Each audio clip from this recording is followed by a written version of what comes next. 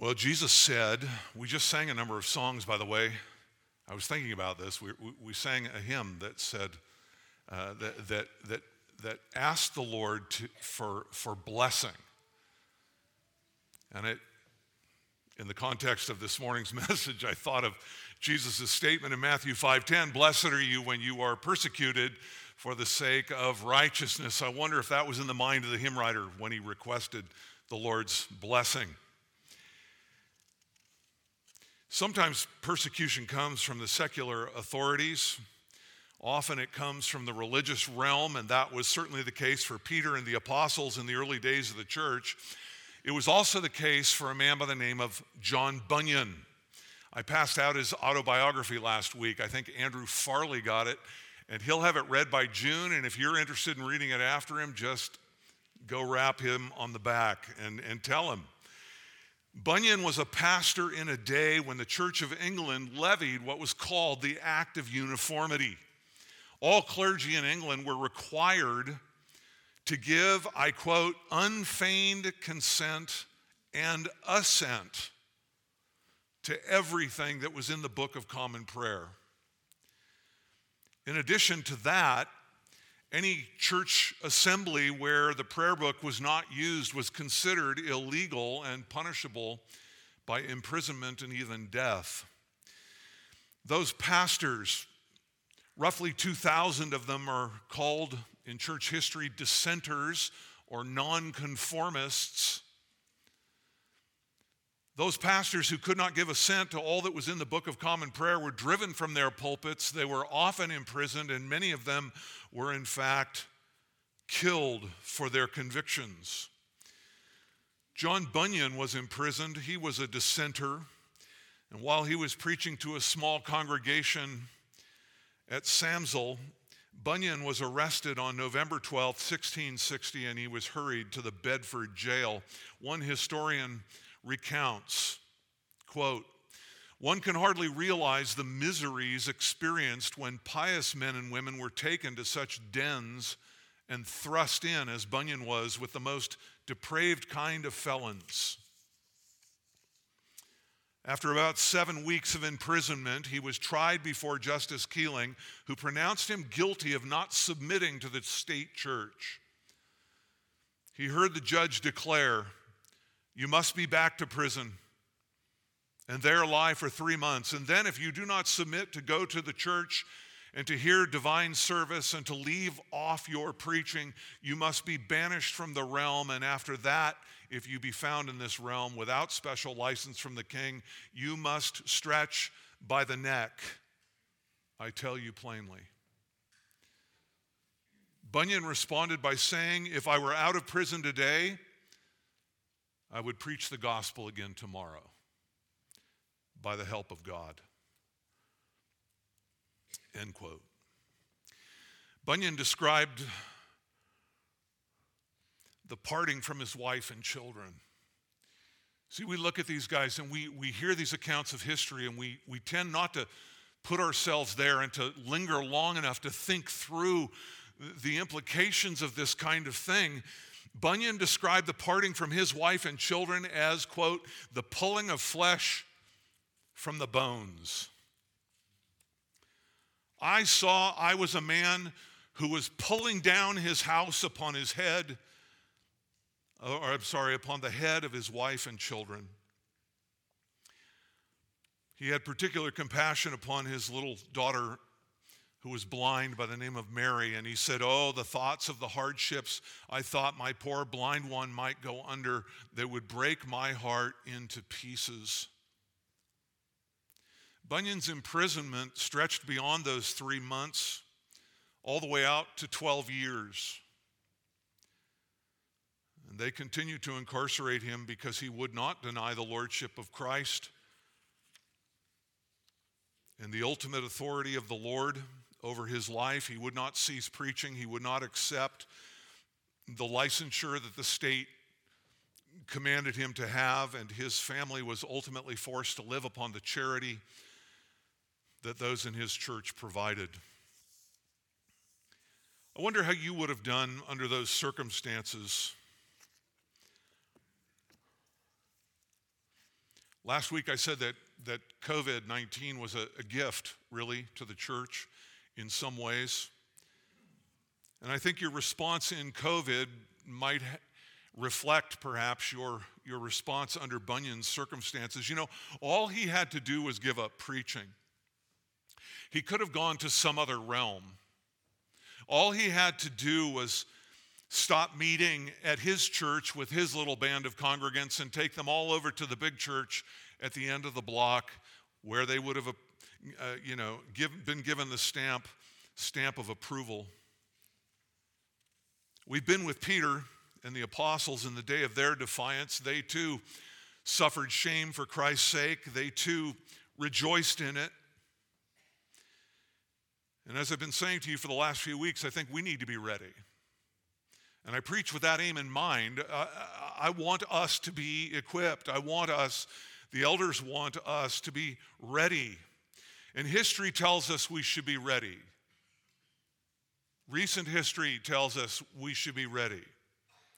But most important, the Bible tells us that we should be ready. And so I want to pull over here on the heels of Acts 3-5 and think a little more carefully about the issue of Christian defiance.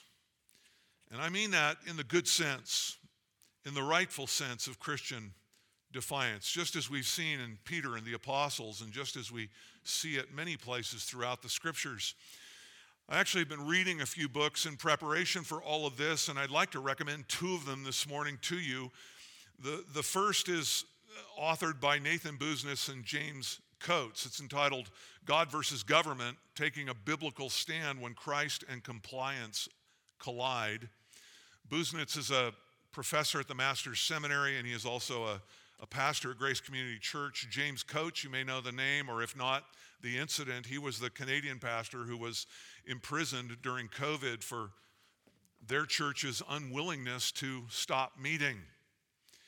It's an excellent treatment of the subject with a detailed history of all that was going on, both at Grace Community Church and at Grace Life Church in Edmonton.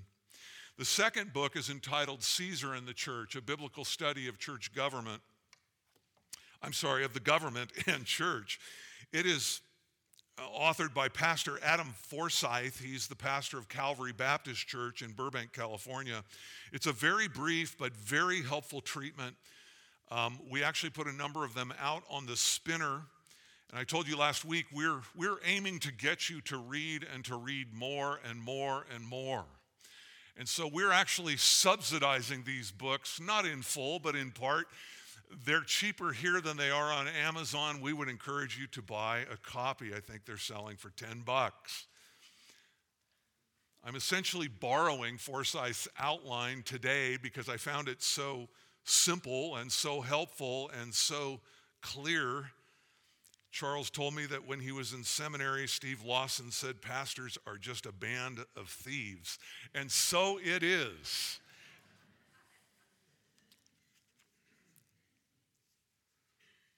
Milk many cows and churn your own butter. Somebody once told me. Good counsel.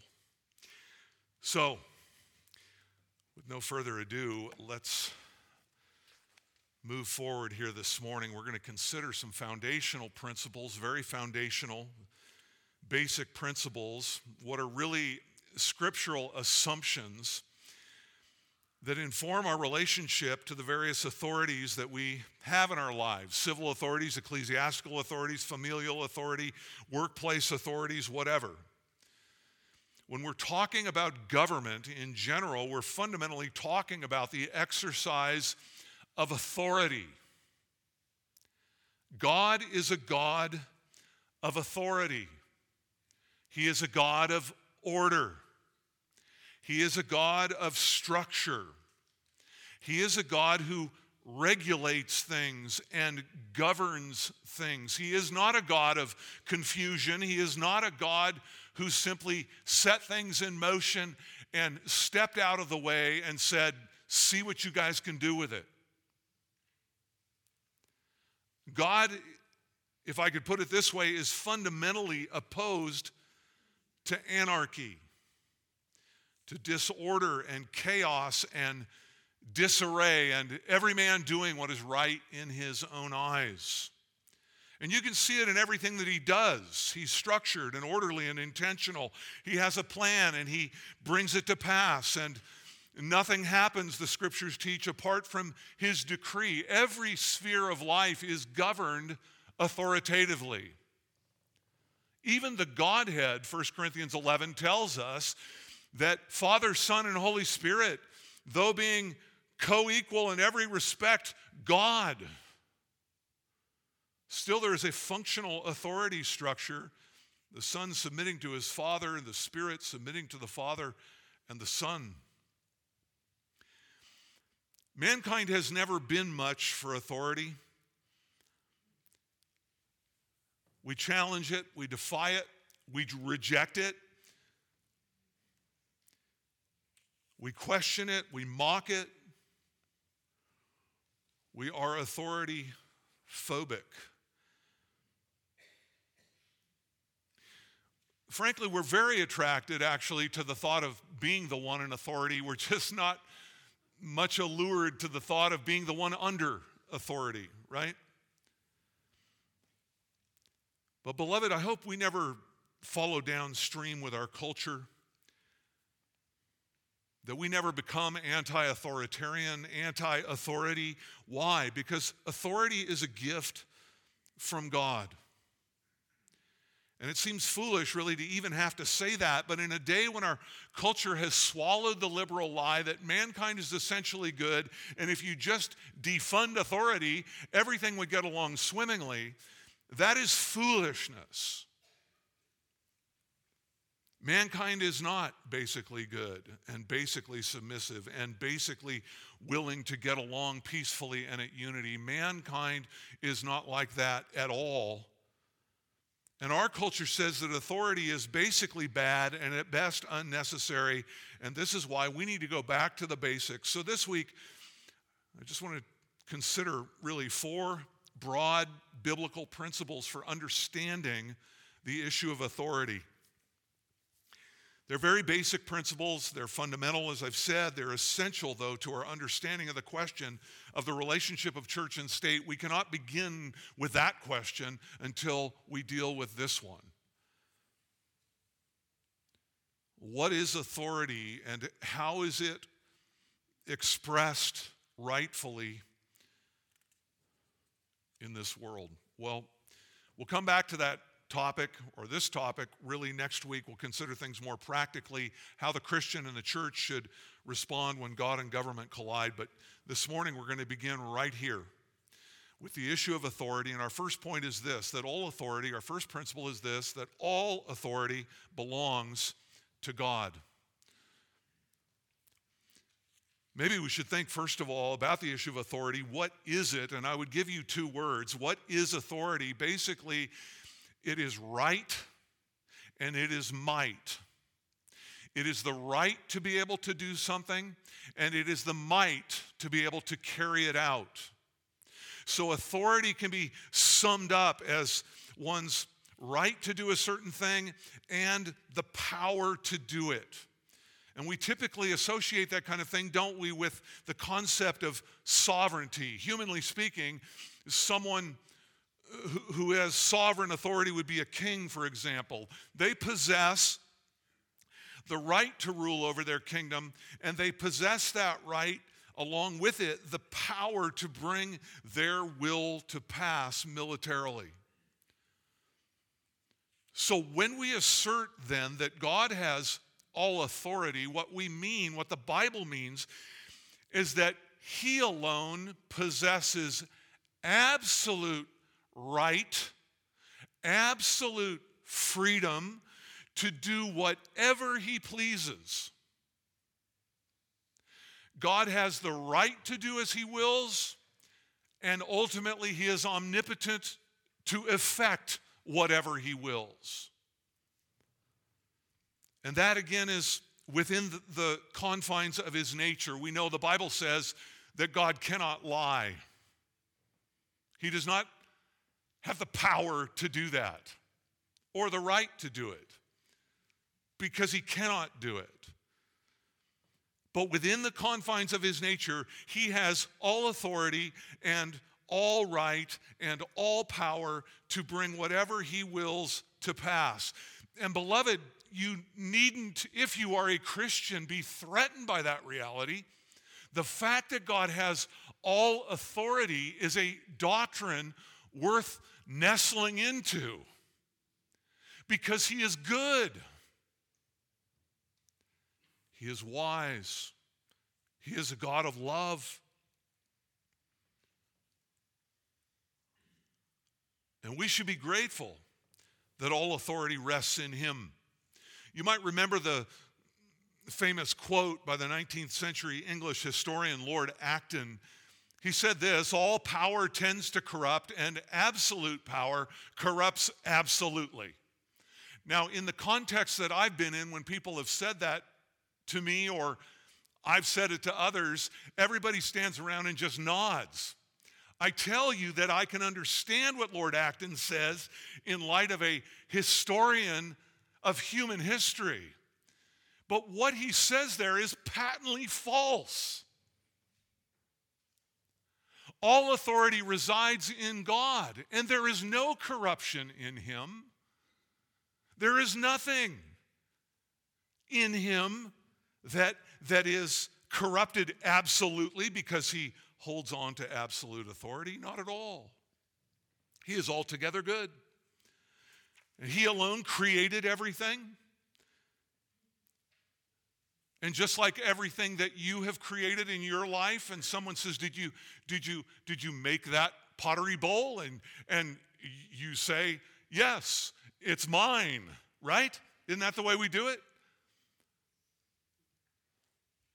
You build a house for your family and you say, that house is mine. It does not belong to anybody else. So it is with God that he created everything and therefore he is the owner of everything.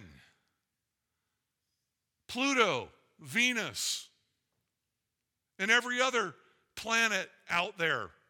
All the myriads and the myriads and the myriads and the myriads of stars and galaxies, they're his.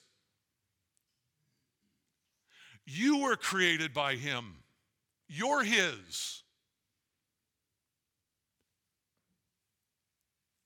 Your children are his. The materials that built your house, they're his. He owns everything because everything is from him. Listen to Colossians 1:16. For in him, referring to Christ, all things were created, both in the heavens and on the earth, those things you can see, visible and invisible. Whether thrones or dominions or rulers or authorities, all things have been created through him and what? For him.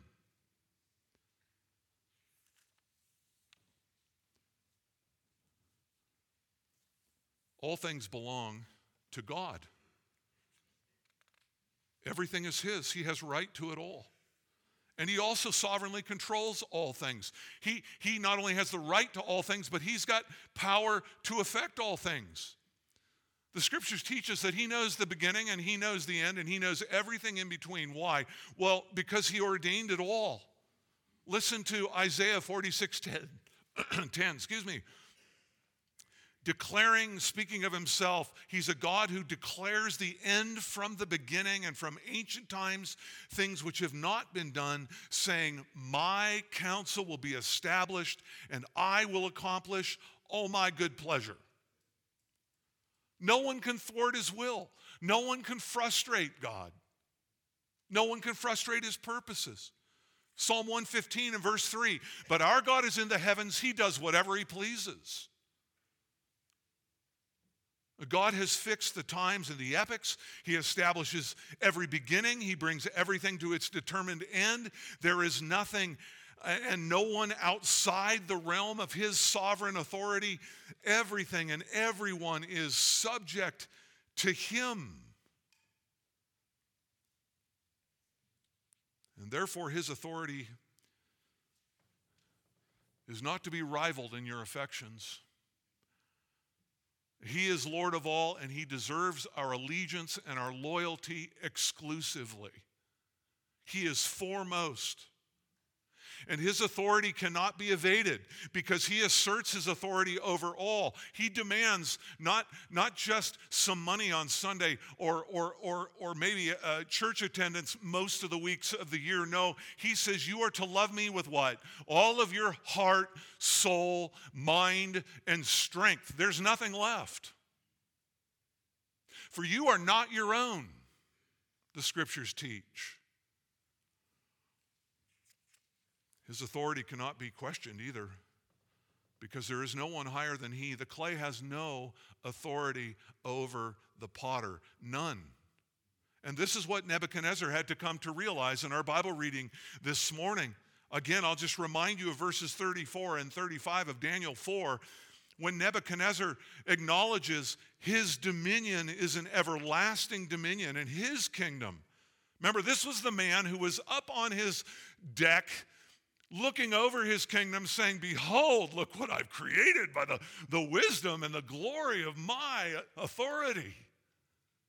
It is that same man who is now saying God's dominion is an everlasting dominion and God's kingdom endures from generation to generation. All the inhabitants of the earth are accounted as nothing. I think he would have included himself at that point. But he does according to his will in the host of heaven and among the inhabitants of the earth, and no one can ward off his hand or say to him, what have you done? Well, in the Older Testament, Yahweh is declared to be the creator and sovereign over all. In the Newer Testament, it is Yahweh incarnate, the Lord Jesus Christ, who is declared the sovereign over all. And though it may not look like it, because the wickedness of this world that seems to just run rampant, we understand by faith that Jesus is seated at the right hand of the Father. He is not dead and buried somewhere in the Middle East. He is a risen and living king. He rules over all. He has sole possession of every last bit of authority anywhere in the universe. Jesus bluntly asserted, did he not, that all authority, not some, all authority has been given to me in heaven and on earth. And ultimately, the government of the universe, beloved, is not a democratic republic. It is a monarchy. It is we better be careful how critical we are of monarchies, okay? Because you're going to live under one eternally. This divine monarchy will endure forever, and he will never be deposed, and he will never abdicate his throne. I'm still struck with the image of Queen Elizabeth II when she died back in 2022. As her body was lying in state there during the memorial in her casket, and I believe it was the Archbishop, I'm not exactly sure who did it, but there was the scepter of sovereignty that was set upon her casket. And that man came forward at one point in the service and removed that scepter of sovereignty and gave it to another. Listen, that will never happen to Christ. He will never have the scepter of sovereignty removed. He is the King of Kings and the Lord of Lords. And one day you and I and every other knee that has ever existed on planet Earth will bow before him. Every tongue will confess him as Lord in heaven, on earth, and under the earth, to the glory of God the Father. So all authority belongs to God, every last bit of it. And this brings us to our second foundational principle. Number 2, all human authority is delegated authority. Every ounce, every dollop, every single grain of authority that exists anywhere resides in God, but God delegates his authority as he chooses. In other words, he dispenses that authority to mankind. He doles it out, an ounce here, a grain there, a dollop there. He might give somebody a whole snow shovel full, but it's coming from him. And we see that from the very beginning, don't we? When God, in Genesis 1, delegated authority to Adam, he gave him dominion. And we see that he gives authority to kings and he gives authority to nations. You'll recall Pharaoh. God says to Pharaoh, what?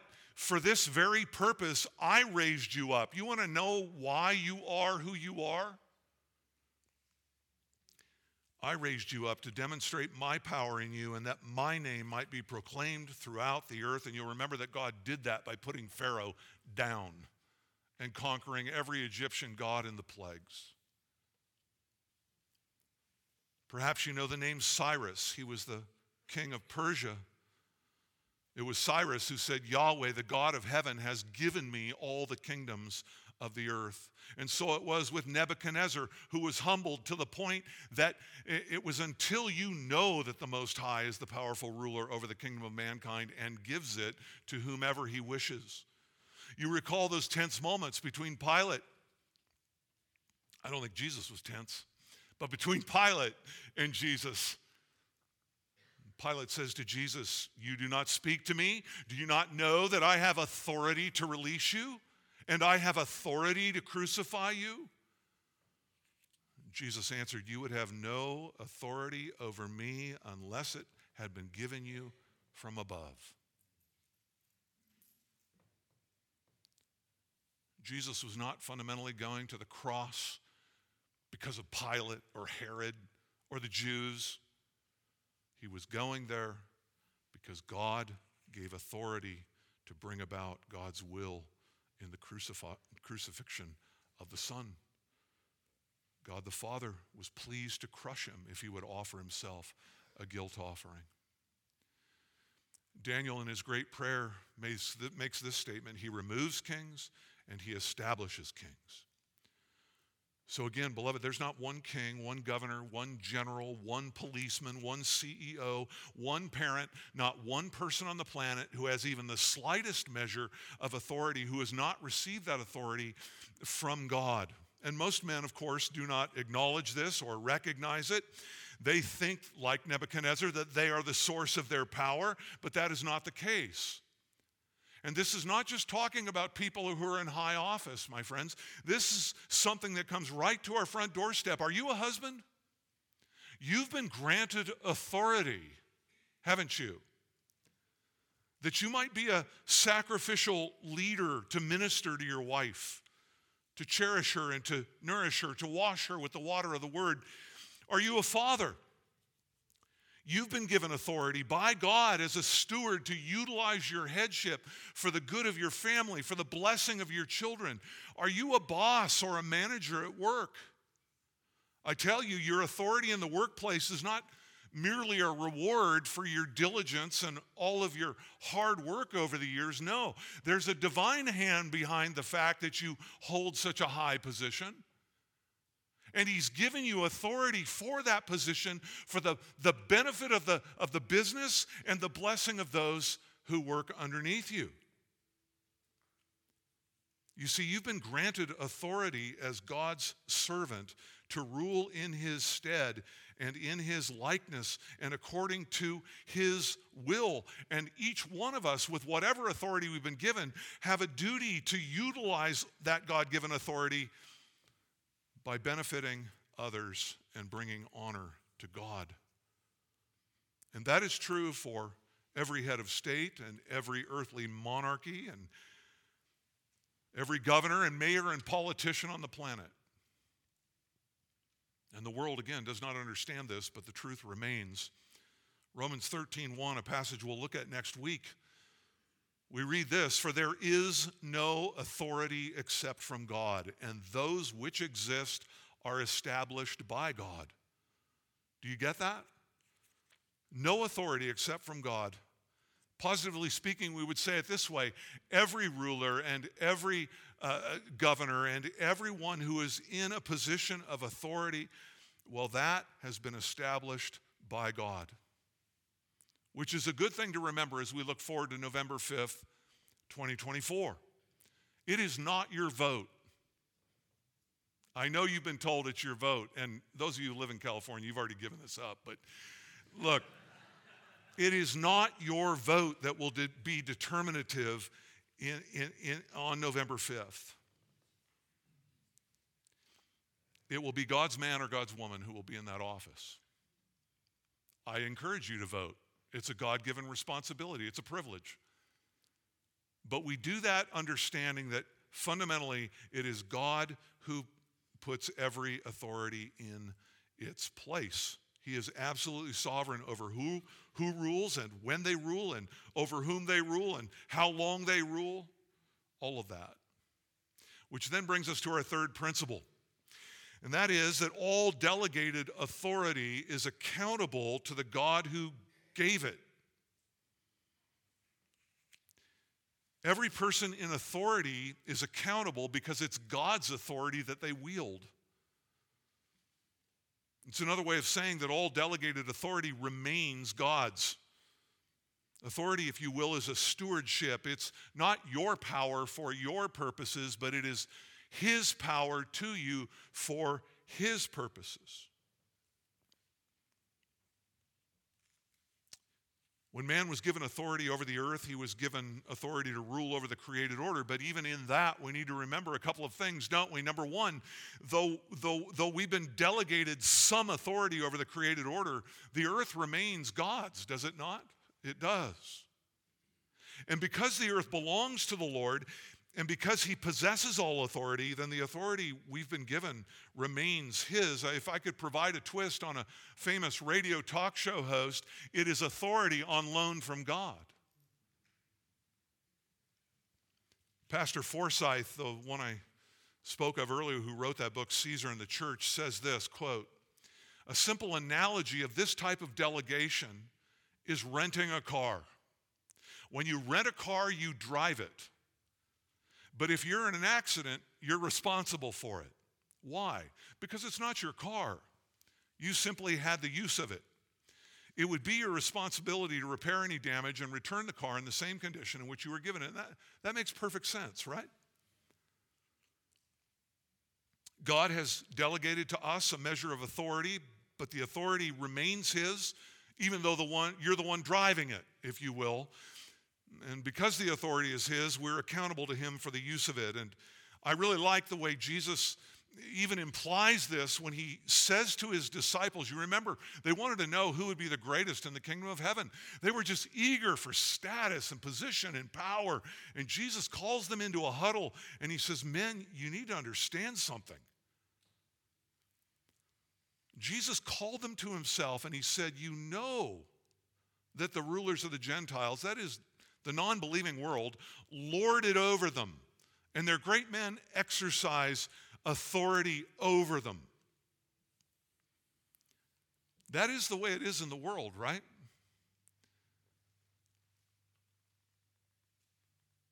Authorities in this world rule from on top, and they lord it over those in their charge. And they drive from behind as with a whip, pushing people to do what they are unwilling to do. And they will answer to God for that misuse of their authority. Jesus says, look, men, it's not going to be this way among you. It's going to be different in my kingdom. He says, whoever wishes to become great among you shall be your servant, and whoever wishes to be first among you shall be your slave. Just as the Son of Man did not come to be served, but to serve and to give His life a ransom for many. What was He saying? He says, men, we don't lead top down and we don't drive from behind. No, we lead in front as an example, and we lead from underneath as a servant. My kingdom is completely upside down from the world's point of view. And He draws upon Himself and He says, just look at the way I live. Jesus gave Himself for the good of His people. Jesus was the point of the spear. He wasn't putting His people out front for them to suffer. No, he leads the way right into it. And this is one of the reasons why I think the world has such a distaste for authority. They've known very few benevolent leaders. There have been very few of those in the history of humanity. It's tough when, and this is what Lord Acton was after, right? Once people get power, they tend to use that power from the vantage point of a self-serving heart to accumulate good things to themselves. They don't care about those they lead.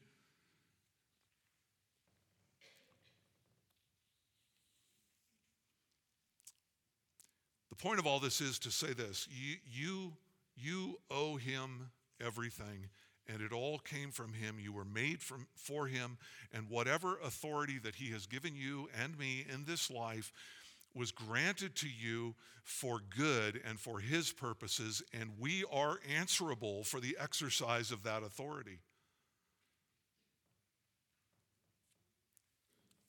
I could put it in other words: God retains authority over the way you use your authority.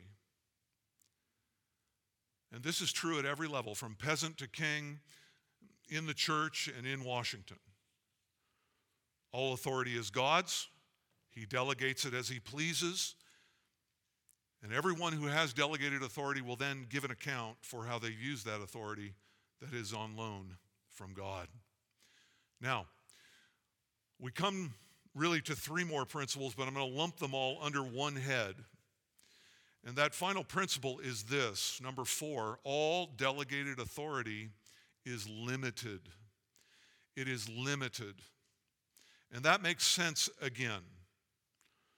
All you need to go is right back to the analogy with the rented car.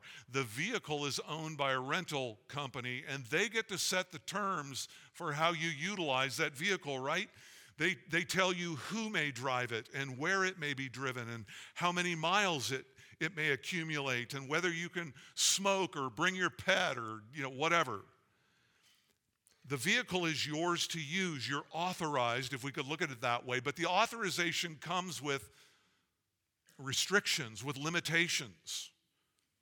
So it doesn't really matter whether you're the Queen of England or the Queen of your kitchen. You must realize that the authority that you have is delegated to you, and that it's delegated from God, and that comes with limitations by God. So how specifically is delegated authority limited? Well, 3 ways. Number 1, it's limited in office. That is to say that delegated authority is vested in a person who occupies an office. I'm not talking about the building, I'm talking about a position. The President of the United States occupies an office. Again, we're not talking about the Oval Office, we're talking about his status as President of the United States. He is the President of the United States. He is not the President of Argentina. He's got nothing to do down there with Argentina because that is not his office. Another person occupies, well, at least I think somebody does, that office. Last I heard, somebody occupied it. Perhaps God has entrusted you with young children. As I said earlier, they are his. But you occupy an office. That is the office of parent. And your title is mom or it is dad. And you have authority, don't you? It's been vested in you, biblically vested in you. You have authority over your children. But you do not have authority over your neighbor's children. They are not yours. And the same goes for the office of a husband. You are the head of your wife, but you are not the authority over women in general.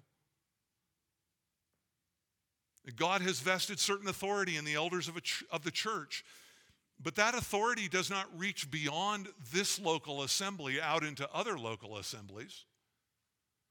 We had an assembly in Auburn that put the elders of this church under church discipline. That's weird. I've never heard of such a thing. That was a violation of this principle. It's not their office.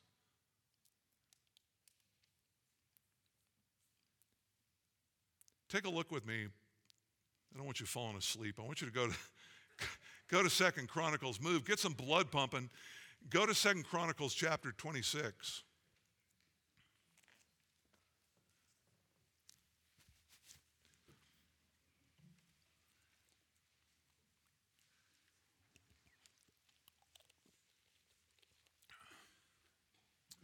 We read here of King Uzziah,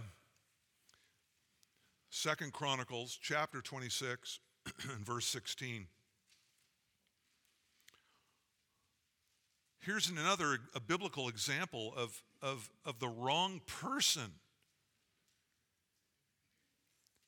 He tried to occupy an office that was not his. Notice verse 16, but when he became strong, that is Uzziah, his heart was so proud that he acted corruptly, and he was unfaithful to Yahweh his God. And he entered the temple of Yahweh to burn incense on the altar of incense. Then Azariah the priest entered after him, and with him 80 priests of Yahweh, men of valor, and they stood against Uzziah the king and said to him, it is not for you, Uzziah, to burn incense to Yahweh, but for the priests, the sons of Aaron, who are set apart as holy to burn incense. Get out of the sanctuary, for you have been unfaithful and will have no honor from Yahweh God. But Uzziah, with a censer in his hand for burning incense, was enraged, and while he was enraged with the priests, the leprosy broke out on his forehead before the priests in the house of Yahweh and beside the altar of incense. And Azariah the priest and all the priests looked at him, and behold, he was leprous on his forehead, and they hurried him out of there, and he himself also hastened to get out because Yahweh had smitten him. So King Uzziah was a leper to the day of his death, and he lived in a separate house, being a leper, for he was cut off from the house of Yahweh. You see, Uzziah was the wrong person to be performing priestly functions. He was not to do what he did. That belonged to the office of the priest. And there are other examples of this. You might remember that King Saul suffered the loss of his kingship. That was the straw that broke the camel's back because he offered a burnt offering. He had no place in doing that. You might remember Korah, who assailed Moses' leadership. He led a coup and he assumed a role not given to him by God. And you'll remember it did not go well for him that day or his family. So there are limitations that come with authority, and you need to be asking this question, both of yourself and of other authorities. What is the office and what is the job description, if you will, of that office? What power or authorization is in that office, and where are the limitations? So it's limited in office. Secondly, it's limited in sphere or realm. And this is closely related to the last, and you'll see some overlap in all of these, but Uzziah was not only the wrong person to be offering a sacrifice, to be burning incense, being the king, but he was also out of his rightful sphere, wasn't he? He was engaging in things that were reserved for the priests. So every authority has a rightful sphere or a rightful realm, or we use the term a rightful jurisdiction in which to operate.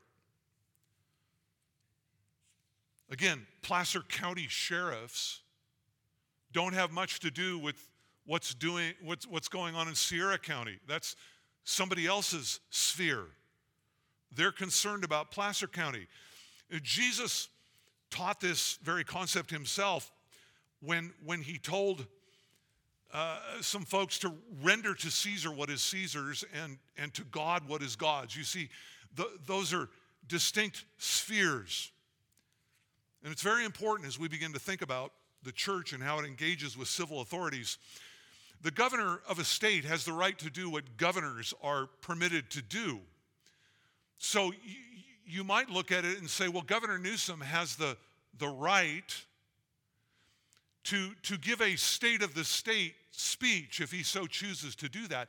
But he does not have the right to be in this pulpit next week to say what he wishes. That is not his authority. That is not his place. I missed it, but I'll find out later. You see, God has allotted to Governor Newsom the sphere of the state of California. He is a civil servant.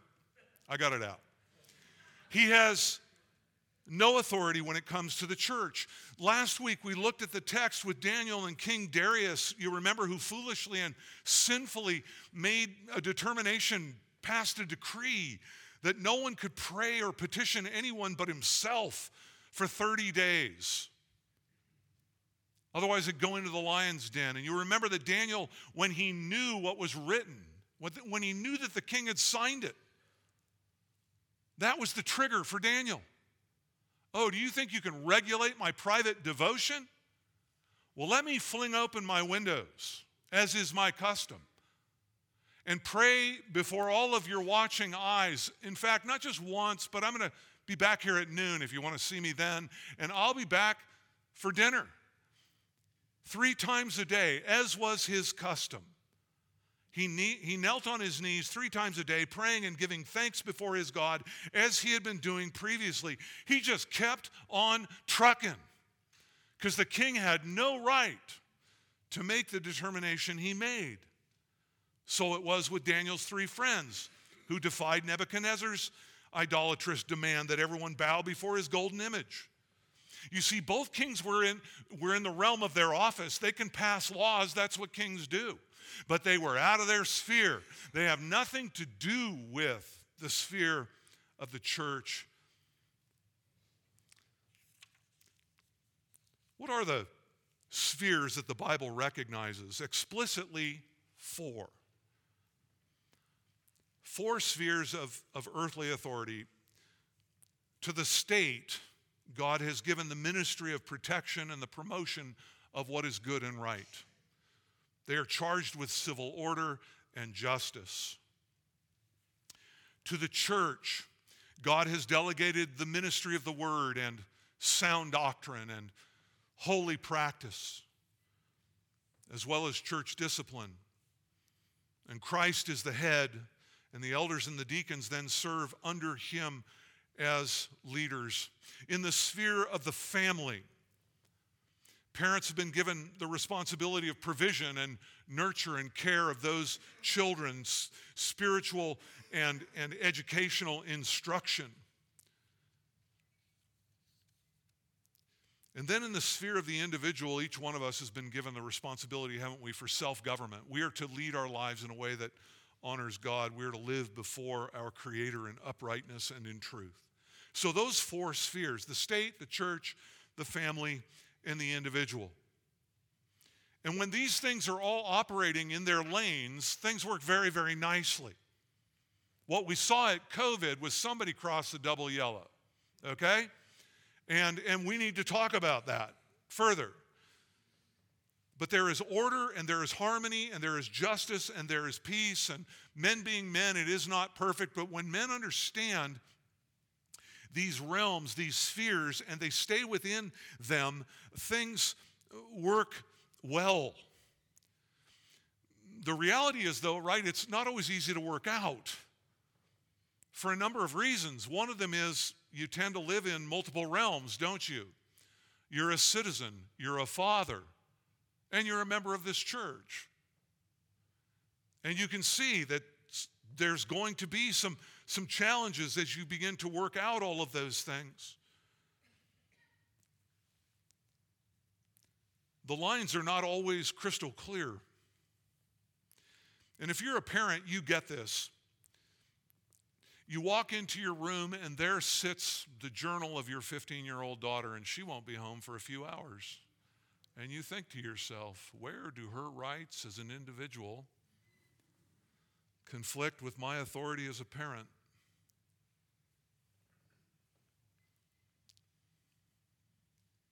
Parents have primary responsibility for training their children in the nurture and admonition of the Lord. That's true.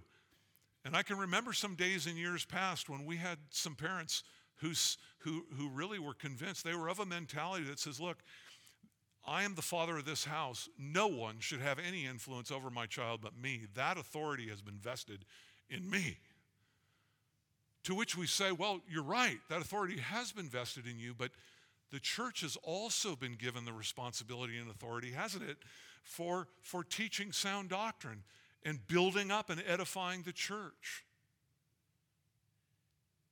And we want to work with parents in that. Think of the state. It has authority to protect and to promote public health, the well-being of the citizenry. Seatbelt laws perhaps are within that jurisdiction, but what about vaccines? What about masks? The state rightfully steps in, doesn't it, on occasion, to remove a child from a physically abusive home. We would look at that and say, yeah, that's right and proper. There are parents who are unworthy of their office, of their station. And we're not going to put up with brutalized children. And so the state steps in to rescue a child from a physically abusive home, but then we bump into the question of who and what defines abuse. Is it okay for them to come in because you've chastened your child for lying to you? You see, this is not simple, and you have to engage this, brothers and sisters, not on some shallow level, because at some point, there's going to be more tussling and tug-of-war that goes on in this culture over where the lines exactly rest, and we need to work through these things. So all delegated authority is limited to office, it's limited to a particular sphere, and finally, it's limited in extent. In extent. And this is another limitation that is somewhat nuanced, but it is important to understand. An authority might be functioning according to the powers that are permitted by their office and within its appropriate realm, but they might transgress the extent of those powers. I couldn't help but think of the Rodney King riots that were going on while I was in seminary. Nobody really questions the office of an officer to make an arrest of someone who is driving erratically or to restrain someone who is combative. But the question that was being raised in court was, did these officers exceed what they were charged with? Did they exceed the extent of their powers in using their batons? And people will have all kinds of different opinions about that. I could think perhaps of a biblical example of Moses, who was given authority to what? Speak to the rock. He was not given authority to strike the rock, which is what he did. Therefore, he was watching from the outside when it came to entering the promised land. We could think of Israel and the war in Gaza.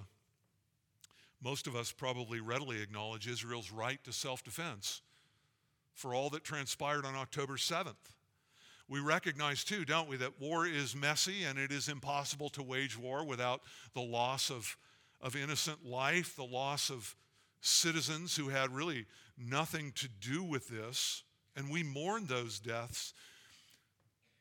But the challenge comes in the question of the extent of Israel's authority. They have power to wipe Gaza off the map with a nuclear bomb. Would that be right? Or would that be excessive? You see, biblically, parents have the right and responsibility to spank their children, but there's a line, isn't there, in all of that? So that is all that we are saying at this, that there is an extent, there's a boundary. So think with me in the moments that remain about Acts 3-5 as we try to apply these things to that circumstance. The Sadducees and the Pharisees, those who comprised what in that text is called the whole council of Israel, the Sanhedrin, they had delegated authority from God just by virtue of the fact that they were in power. It tells us that. Now, they were false shepherds, and they had sinfully usurped that power from Israel's rightful king and Messiah, the Lord Jesus Christ. Jesus says of them, they seated themselves in the chair of Moses. But nonetheless, God in his providence granted them authority, and they were abusing it. And they ruled in and over the people of Israel, didn't they, from the temple, and they regulated the worship of Israel. But let's ask this question right up front. Who did the people of Israel belong to? The Sadducees? You remember their words, if we let this guy Jesus continue to do what he's doing, he'll lead the people to himself, and we will lose the nation. You see, they gotten lofty and uppity in their thinking. They had missed it completely. Oh, they loved the popularity and they loved to wield their power, but the people of Israel belonged to God. And let me ask you this, whose temple was it in which they resided? You see, you had men assuming an office which they proved unworthy to occupy, though God permitted it for a time. And then they come along and they prohibit the proclamation of the gospel of Jesus. And they were making rules that frankly were outside of the realm of their authority. It was out of their jurisdiction. It was way beyond their rightful powers. And Peter and the apostles understood these fundamental principles, and they stand by the command of God, defiantly declaring the truth of God, the gospel, because they had a higher authority. And it was only right that Peter challenged these men by posing the question of whether it was right for him to obey them rather than God. They had taken on God in their pride, and Peter says, I'm with him. And it was only right for the apostles to preach when they were instructed not to, not once and not twice, but even after the third time and the whipping, still they were back at it again. It was only right. And in that process, they honored the risen and ascended Christ. And they asserted his rightful authority over all. They exposed the hypocrisy. They exposed the unworthiness of the Pharisees and the Sadducees, the ruling class in Israel. You see, this was Christ's office as prophet, priest, and king. And this was Christ's rightful realm, ruling his people according to his word and in his temple. He is King of kings. He is Lord of lords. And the extent of his authority is measureless. It is boundless. It is from sea to sea and from sky to the core of the earth. There's not a square inch in this universe that is not under his authority. All authority in heaven and earth belongs to him, and the apostles rightfully said, we cannot and we will not obey you. We must obey God rather than men. And that is absolutely right. It is inspirationally faithful, and it is boldly courageous. And beloved, may God help us to understand these things so that we can stand up in the face of tyranny. Let's pray as the music team comes forward. Father, we're thankful that your word is sufficient. It is clear. It is obvious that these things rise to the surface as we consider the issue of authority. You are God in heaven. All things are from you, and all things are through you, and all things are for you. Lord, the chief end of our lives is to bring you glory and to delight in you. Lord, we thank you that you stand unrivaled on the horizon of history, and that there is no one and nothing that can challenge you. You are God Almighty. You are the Ancient of Days. You possess all authority, and Lord, you have granted authority to men, and we pray that you would help us to learn these things and to study them, to consider them, to think on them today and throughout the week, Lord, as we think through all these potentialities that we may face. We thank you for the early church and for the obvious demonstration that they got it. They knew who you were, that you had created all. They cast their cares on you. And Lord, they stood. They stood firmly and they stood well, and they stood, some of them even faithful unto death. Lord, enable us and give us courage. Take us and make us warriors for the kingdom. Lord, help us to stand firm and to stand boldly, and to do so, Lord, submissively, patiently, looking to you, willing to endure whatever may come because of it. Lord, may we never falter in our loyalty as we sang today, prone to wander. Lord, we feel it. Lord, we wonder whether we will stand. Equip us by these things, we ask, so that we might stand, that you might be glorified. In Christ's name, amen.